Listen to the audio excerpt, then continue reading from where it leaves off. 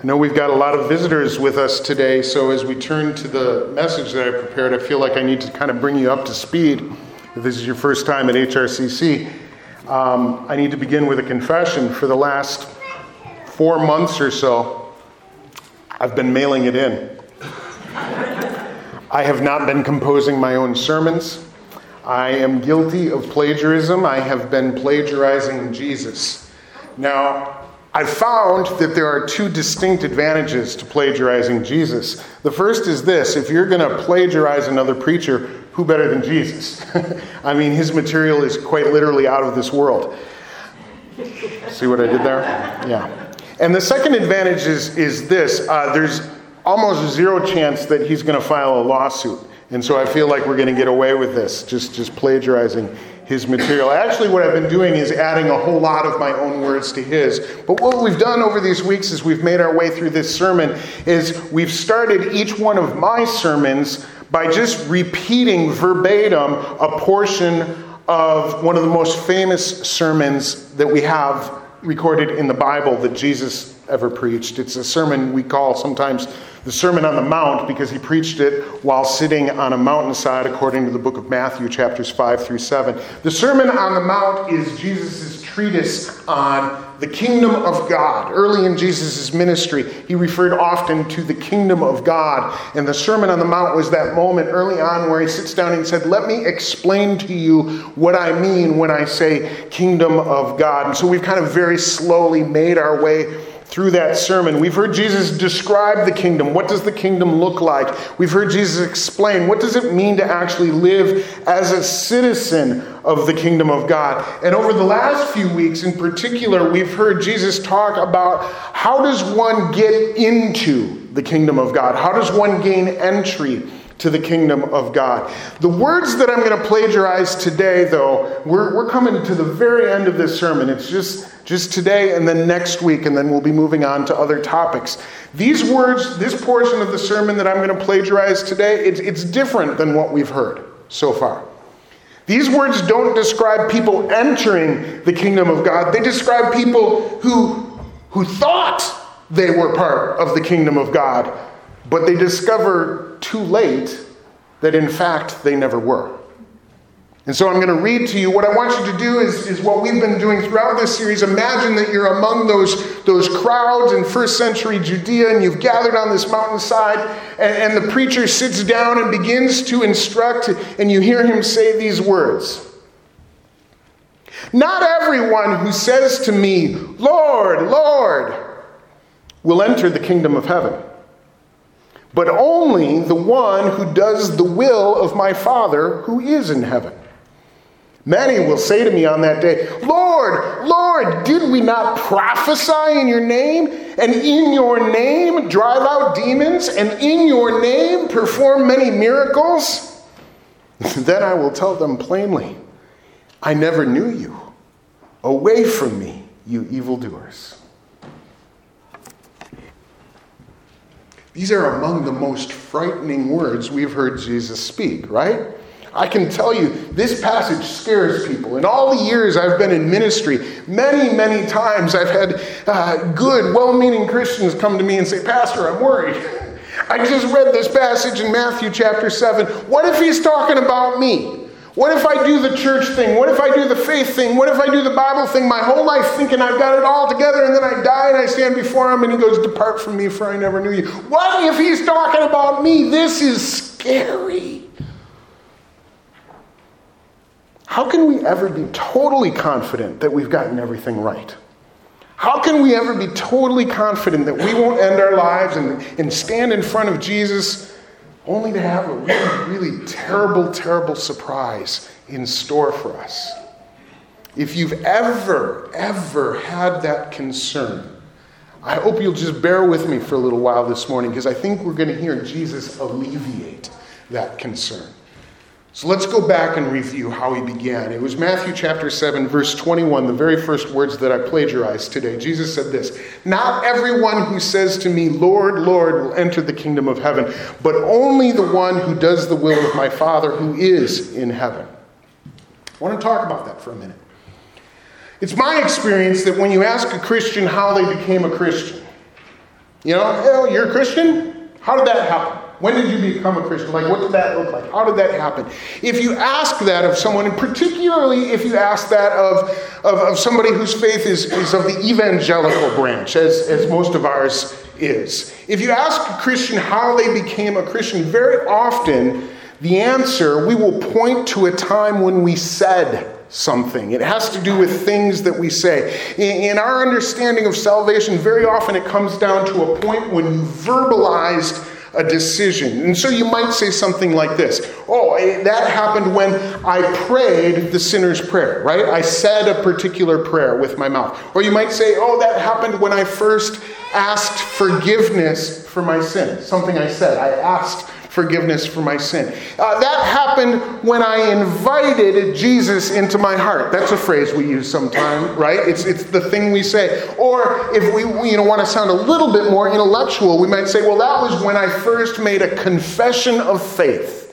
Right? All of those are examples of things that we say. We tie our faith. When did you become a Christian? When did you, in our parlance, enter the kingdom? When did that happen? And it's very common for us to tie that to, it's when I said a particular thing. And I think there's nothing wrong with that, because the things that we say are a very important part of our faith. Calling Jesus Lord is absolutely a foundational, important part of what it means to be a Christian. Some of you may even have memorized from the book of Romans, chapter 10, verse 9, a verse that says, if you declare with your mouth Jesus is Lord and believe in your heart that God raised him from the dead, you will be saved. Right? That's what it says. If you declare it with your mouth, in the end of that verse, you will be saved. So do words matter when it comes to salvation, when it comes to entering the kingdom of heaven? Do words matter? Yes, they absolutely matter.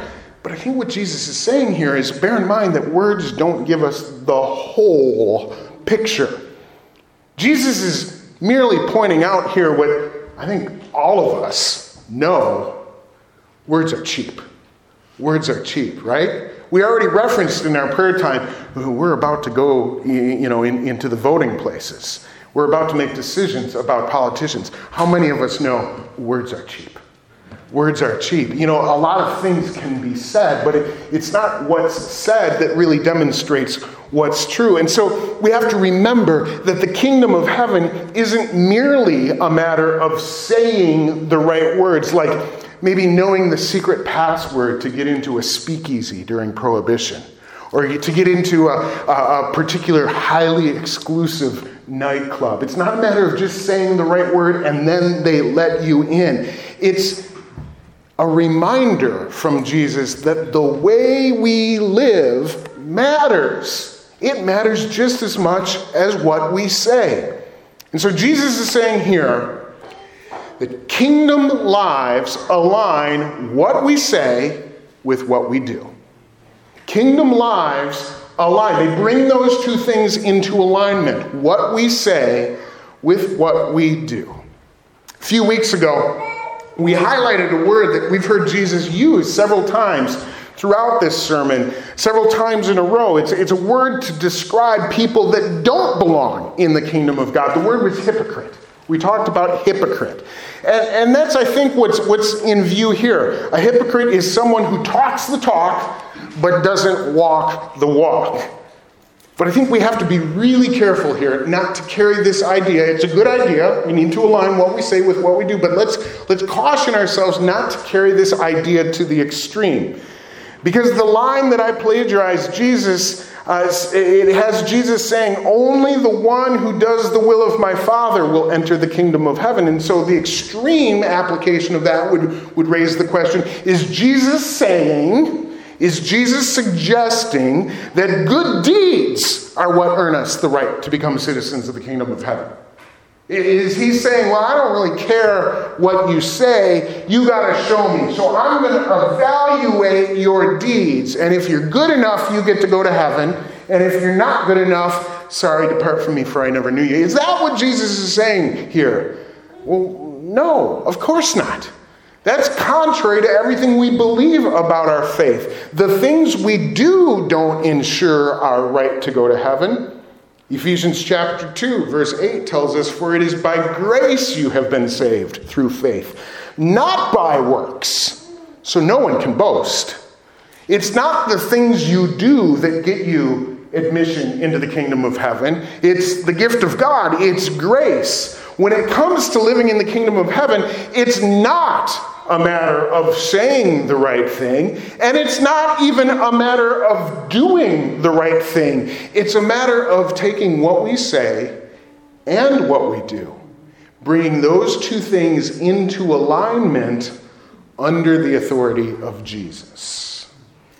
And I think that's probably pretty obvious to most of us today. Most of us in this room probably feel like we can sniff out a hypocrite pretty easily, can't we? Eventually a hypocrite's going to show themselves, and that's not a good thing. We wouldn't want to think that God is okay with hypocrites having free access to his kingdom. But Jesus says we can't stop there, because there's actually one more element that needs to be aligned.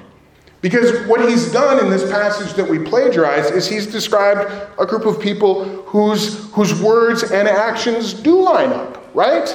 They said, "We called you, Lord, and we did great things on your behalf." Our words and our actions did line up. But those folks get dismissed anyhow. Here's the explanation. It came in verse 23. Jesus says, "Then I will tell them plainly, I never knew you." He goes on to refer to them as evildoers. I want that to sink in for a moment. Do you remember the description of the people in view here? These are folks who have done great things, kingdom things. They've done great things in the name of Jesus. And Jesus says to them, "Yeah, it looks good, but those actions were evil. Depart from me, you evildoers." What's evil about that? What's the missing ingredient here?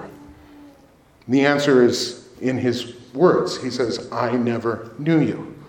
The missing ingredient is relationship. Entryway to the kingdom of heaven comes only to those who are known by Jesus. So we need to add to our statement. We already said kingdom lives align what we say with what we do, but we need to add this, because kingdom lives align not only what we say with what we do, but also who we know. Who we know. It occurs to me that maybe a better way of saying this is the kingdom lives align what we say with what we do, and who knows us, right? Because Jesus isn't saying you didn't know me. He's saying I never knew you. The issue is the relationship. Do we know Jesus? The issue there is, does Jesus know us? The idea of entering the kingdom through relationship with Jesus is something that Jesus is referencing here, but it's something he would talk about throughout his entire earthly ministry. And even at the very end, the very last day that Jesus would spend with his disciples prior to his crucifixion, the night on which he was betrayed, as he is sharing the Last Supper with them, he's still talking about entering the kingdom of God through a relationship with himself. John chapter 14, and maybe you remember this verse as well. Verse 6, he says, "I am the way." This is Jesus saying, "I am the way and the truth and the life. No one comes to the Father except through me," Jesus says.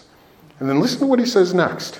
"If you really know me, you will know my Father as well." He's talking about relationship, isn't it? It's not merely sufficient to take what we do and what we say and bring those things into alignment. He's saying there needs to be real relationship there. "Depart from me, for I never knew you." It's this idea of knowing Jesus and therefore being known by Jesus that seems to be the tripping point. There are folks in this world who say all the right things, and by their actions they might seem to be citizens of God's kingdom because they're doing all of the right things, but they've missed out on a relationship with Jesus. And that's the real key, isn't it? That's the real key to finding a seat at heaven's banquet table. Banquet table. Last week I preached about buffets. This week I'm preaching about a banquet table. Thanksgiving is right around the corner, isn't it? Glory, hallelujah. Oh, I was thinking about this. I want you to imagine this for a moment. Imagine I had never met the D'Onofrios. Imagine I didn't know them and they didn't know me. But I had heard through the grapevine that there was this family that threw the greatest, most extravagant Thanksgiving dinner, a banquet. And I thought, I want to be at that banquet. I want to find out what it's like to sit at the D'Onofrio Thanksgiving banquet table. But I've never met them. So what do? I go to the computer and I Google them. And I learn everything I can about them. I find out who they are and where they've been and what they've done. I educate myself. I ask around. I find people who have met them and say, tell me what this Bob and Mary Ann couple are really like. And they start telling me about them, and I learn as much as I possibly can. And then on Thanksgiving Day, about 3 o'clock or so, I show up at their house. I ring the doorbell. Bob and Mary Ann come to the front door. They look at me. They've never seen me before in their life, right?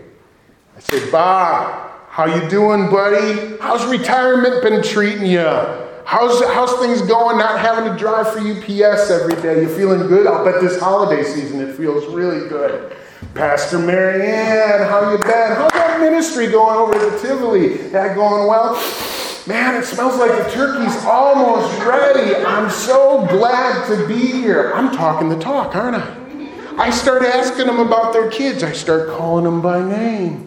I say, how's so-and-so doing? How are they doing? How are the grandkids? Are they coming up from Texas? How are things, what's going on? Everybody feeling good? They're just looking at me like, who is this guy? But I'm not just talking the talk. I'm doing the right things too. I said, I got up today. I got the green bean casserole, just like I knew you wanted. Here it is. It's warm. You're probably going to have to nuke it in the microwave right before dinner, but it is ready to go. Green bean casserole, good. I brought it. What if, just to curry favor with Pastor Mary Ann, I even wore a Packers jersey. And I said, go, Aaron. I can't even make myself say it.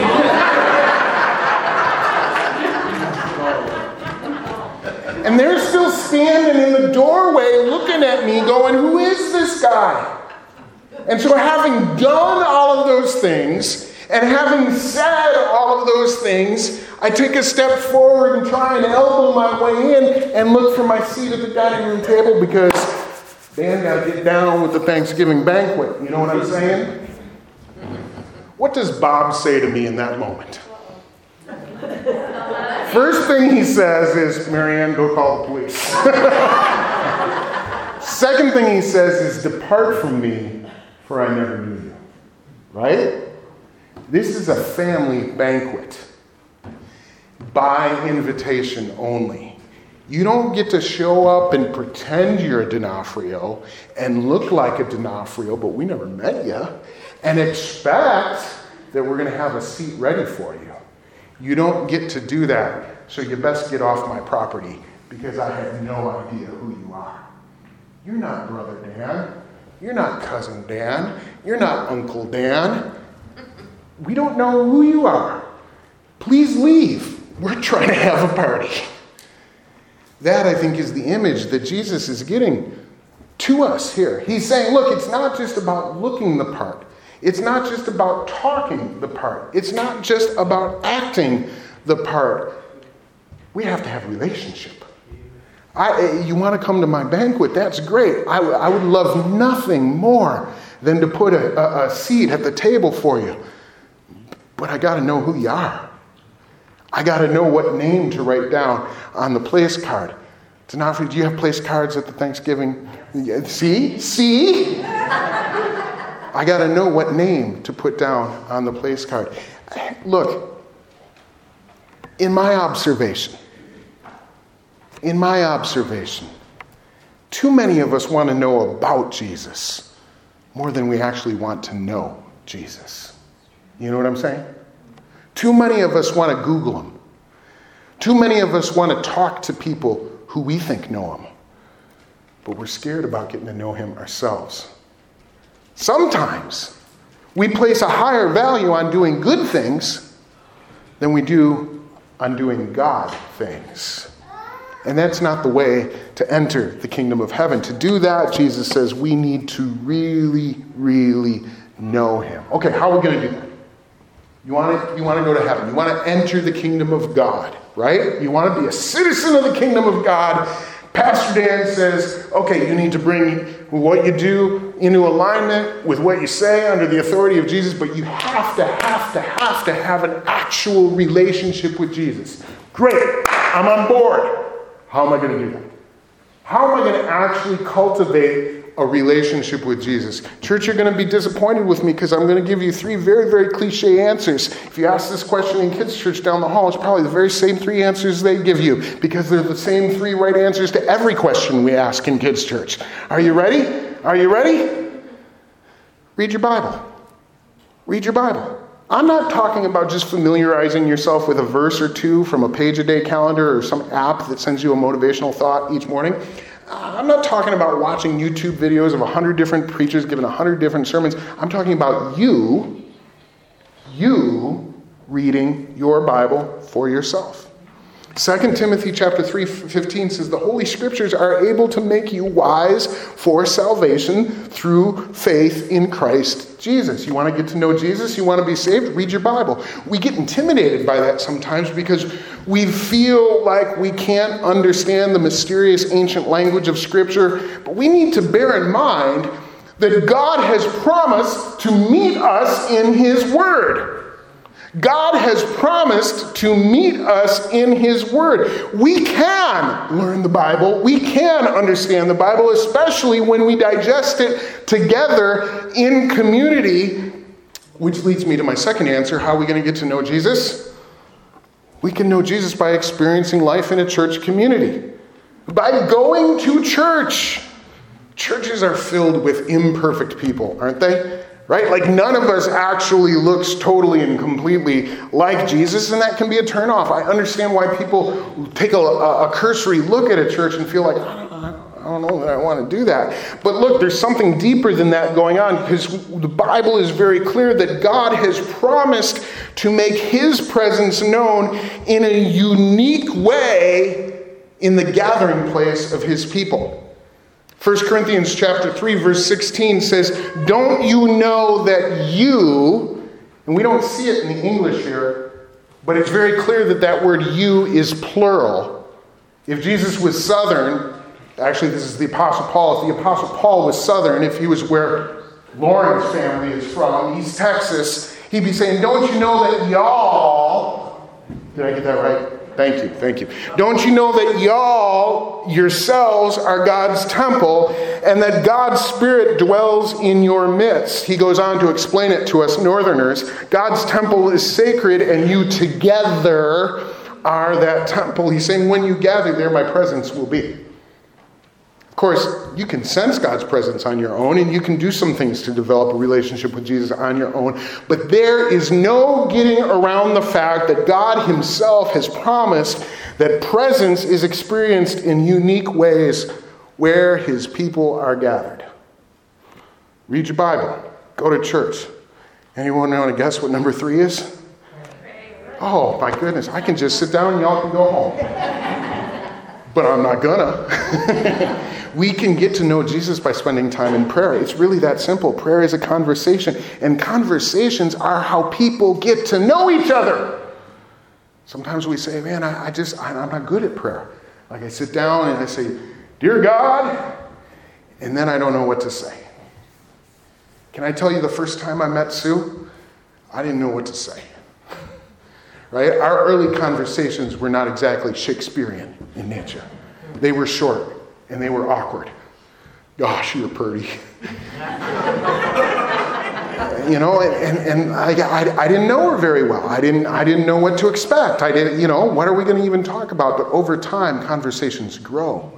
And they grow as we get to know one another. And our prayer life begins to flourish as we get to know Jesus, because Jesus reveals Himself to us in prayer. In the book of Romans, again, in chapter 8, it talks about that awkwardness of not knowing how to pray. He says, we don't know what we ought to pray for, but listen to this. Watch this.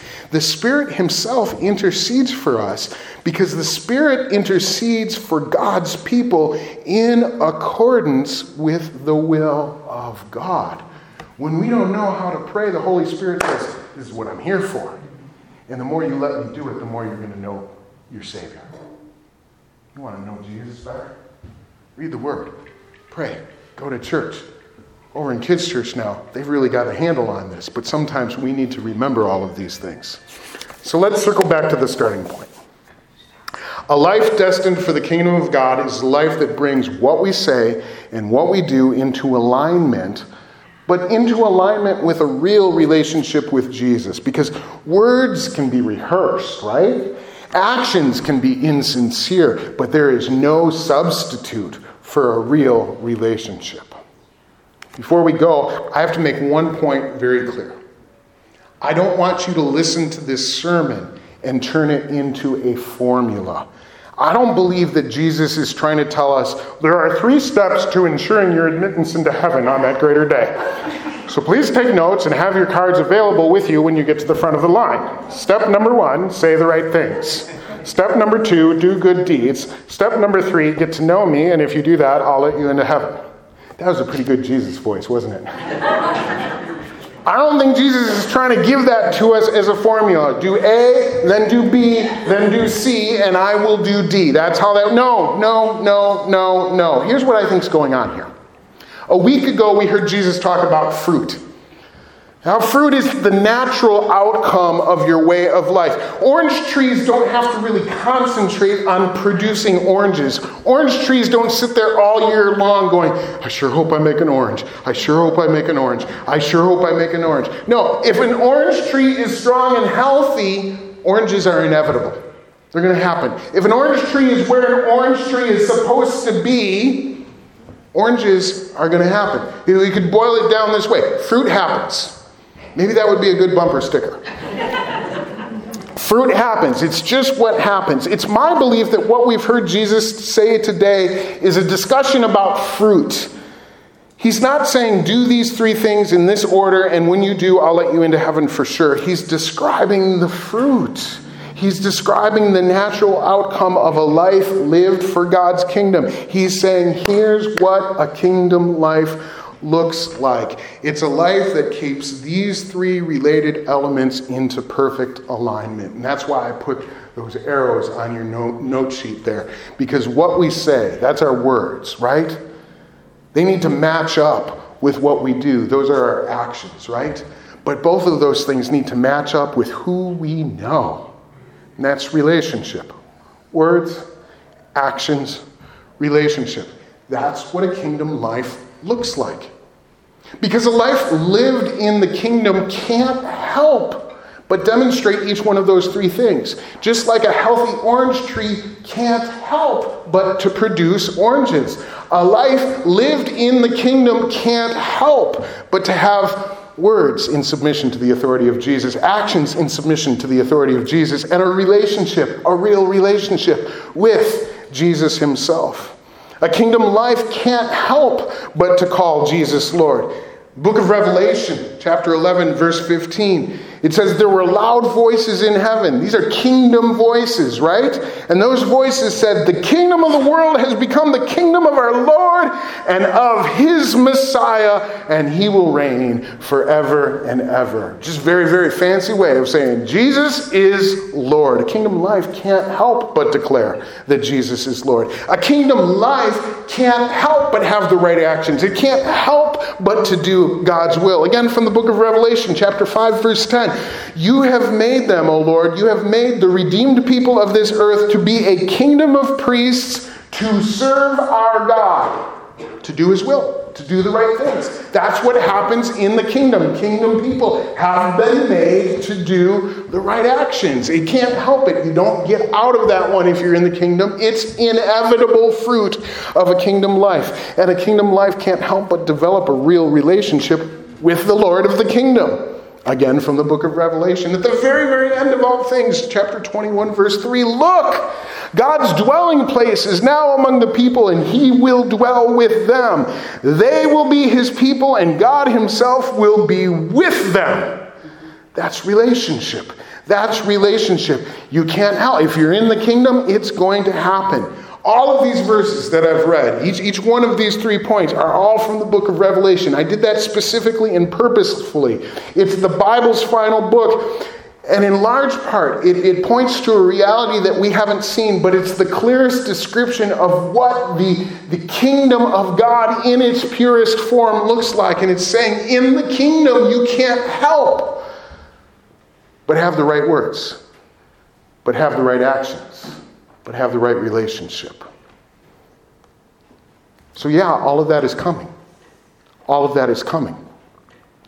But the whole point of Jesus' message, the whole point of what he said on earth, is that it is possible. Did you catch that? It is possible. It is even necessary for the people of God to begin living today as citizens of his kingdom. Even as if they could see it plainly with their own eyes. By the power of the Holy Spirit, we live that way already, even though we have not yet seen it. Living as a citizen of the kingdom means bringing your words and your actions into alignment under the lordship of Jesus. But it also means having a relationship with the King himself. And when you've done that, knowing him means never having to worry about being sent away. Knowing him means never having to be concerned about hearing that "depart from me." Knowing him means the assurance that there is a card at a chair, at a table, at a banquet that has your name on it. And when you arrive at the door, what you'll hear, "Well done, well done, good and faithful. Enter now, enter now." Let's pray. Father, we thank you for your words today. We thank you for the many celebrations we've had together today. We thank you for the assurance that we get from your word. Lord, as we know Jesus, it's not a matter of being scared. What if that's me? What if I end up on the short end of the stick? What if this warning was intended for me? How can I ever know? Lord, help us to divert our focus and our attention away from the worries of the what if, and instead onto the assurance. The assurance. It's not how could I ever know. It's thank you for the one that I do know. Thank you for Jesus today. Help us to avoid the pitfalls of trying to develop a relationship with Jesus by proxy. Trying to think that because we've Googled it, because we talked to somebody else that knows him, because we listened to a certain number of sermons or specials on the History Channel, or read books, or anything else. Help us to avoid the pitfall of thinking that's what a relationship looks like. Lord, help us to persevere in those times when prayer or going to church or reading our Bible just feels like a bridge too far. It feels like it's something that's not for us. Remind us, Holy Spirit, in those moments, no, it is for you. It's where I'm going to meet you. Remind us of that in those moments. Lord, I believe you are calling out to your people. You are in the business of gathering. It gives you no joy to tell somebody to depart from me. Your business is in the gathering of the saints. And so gather your people into yourself today. As we respond to your word, gather us into your presence. Lord, I speak for many in this room when I say it's our desire to live in the assurance that you have for us, that we are citizens of your kingdom, members of a community that we can't yet see with our eyes, but that we live in accordance, in alignment with all the same. Strengthen us, encourage us, and bless us as we endeavor to do so faithfully. We pray in Jesus' name. Amen.